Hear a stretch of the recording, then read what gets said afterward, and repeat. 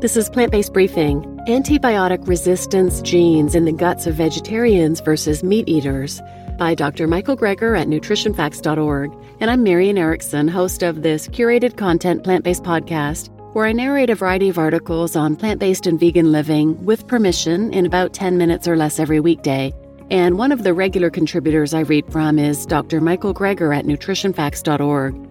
They're essentially one of the go-to places for health and nutrition information. They summarize all of the latest research, and they have no conflicts of interest. They're not a commercial site. They don't have any sponsorships or ads. They do sell some books and DVDs, but 100% of all proceeds Dr. Greger's ever received from his books, DVDs, speaking engagements have always and will always be donated to charity. Dr. Greger takes a salary, and there are some salaried employees, but there are also a lot of volunteers. It's definitely a nonprofit, service-oriented organization. So now let's get to today's plant-based briefing.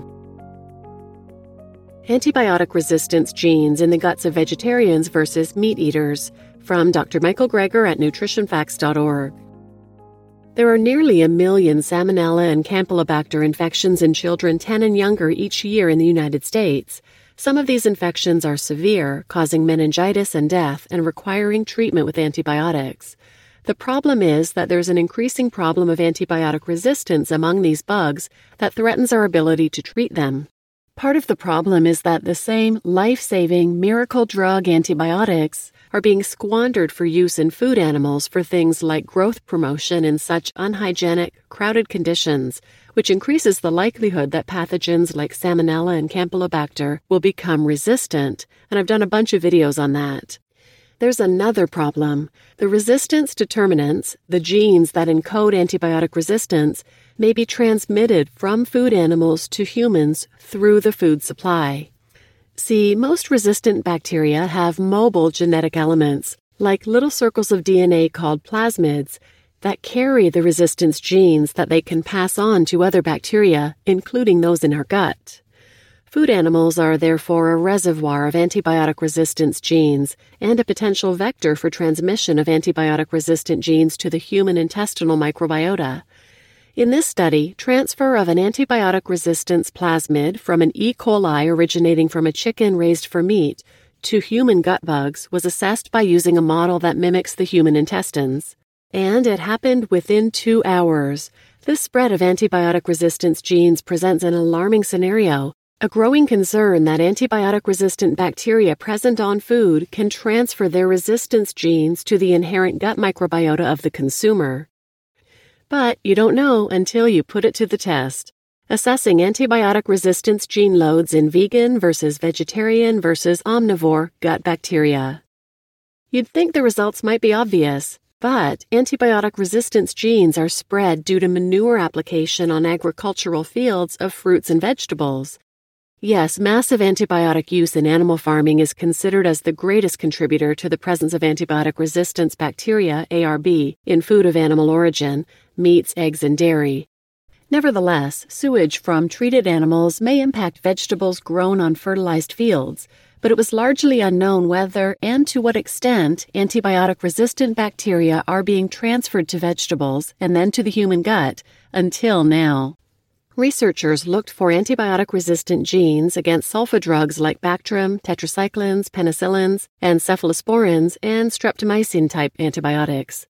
And both omnivores and vegetarians showed a significantly higher antibiotic-resistant gene load in their guts as compared with vegans. There wasn't a significant difference between omnivores and vegetarians, but significantly lower loads in vegans compared to omnivores and vegans compared to vegetarians. The first evidence that a vegan lifestyle is associated with a reduced load of human gut antibiotic-resistant genes, but not the last. Fewer tetracycline-resistant genes in vegan guts and more vancomycin-resistant genes in the guts of those who eat meat. No surprise, since they found a correlation between tetracycline resistance genes and the intake of eggs, milk, and cheese. Side note, I like how there are so many types of milk these days they have to specify milk from animal source. And a higher incidence of vancomycin resistance genes found in consumers of eggs, poultry, fish, and seafood. And vancomycin is one of our antibiotics of last resort, used to treat serious, life-threatening strep and staph infections like MRSA. Despite the links to dairy and eggs, just cutting out meat has indeed been shown to offer an advantage in some studies, as bacteria obtained from meat-eater poop samples showed resistance to a greater number of antibiotics and carried more tested antibiotic resistance genes compared to the vegan or vegetarian poop. You just listened to Antibiotic Resistance Genes in the Guts of Vegetarians versus Meat Eaters by Dr. Michael Greger at nutritionfacts.org. And I'm your host, Marian Erickson. And wow, yet another interesting and very important reason to not eat meat, dairy, or eggs. Antibiotic resistance is a huge deal, also often called antimicrobial resistance. And check out episodes 332 and 333 for more information on that. And also, I highly recommend the documentary The End of Medicine, where they say there that, quote, antimicrobial resistance will kill us before climate change, and people need to understand this, unquote. So yet another reason to live vegan is to reduce the antibiotic resistance in your gut microbiome. I don't know about you, but I don't want my body resisting antibiotics. I want antibiotics to work when they need to, especially after a quote like that. So please share this episode with anyone who might benefit, and definitely check out the film The End of Medicine. And thanks for listening.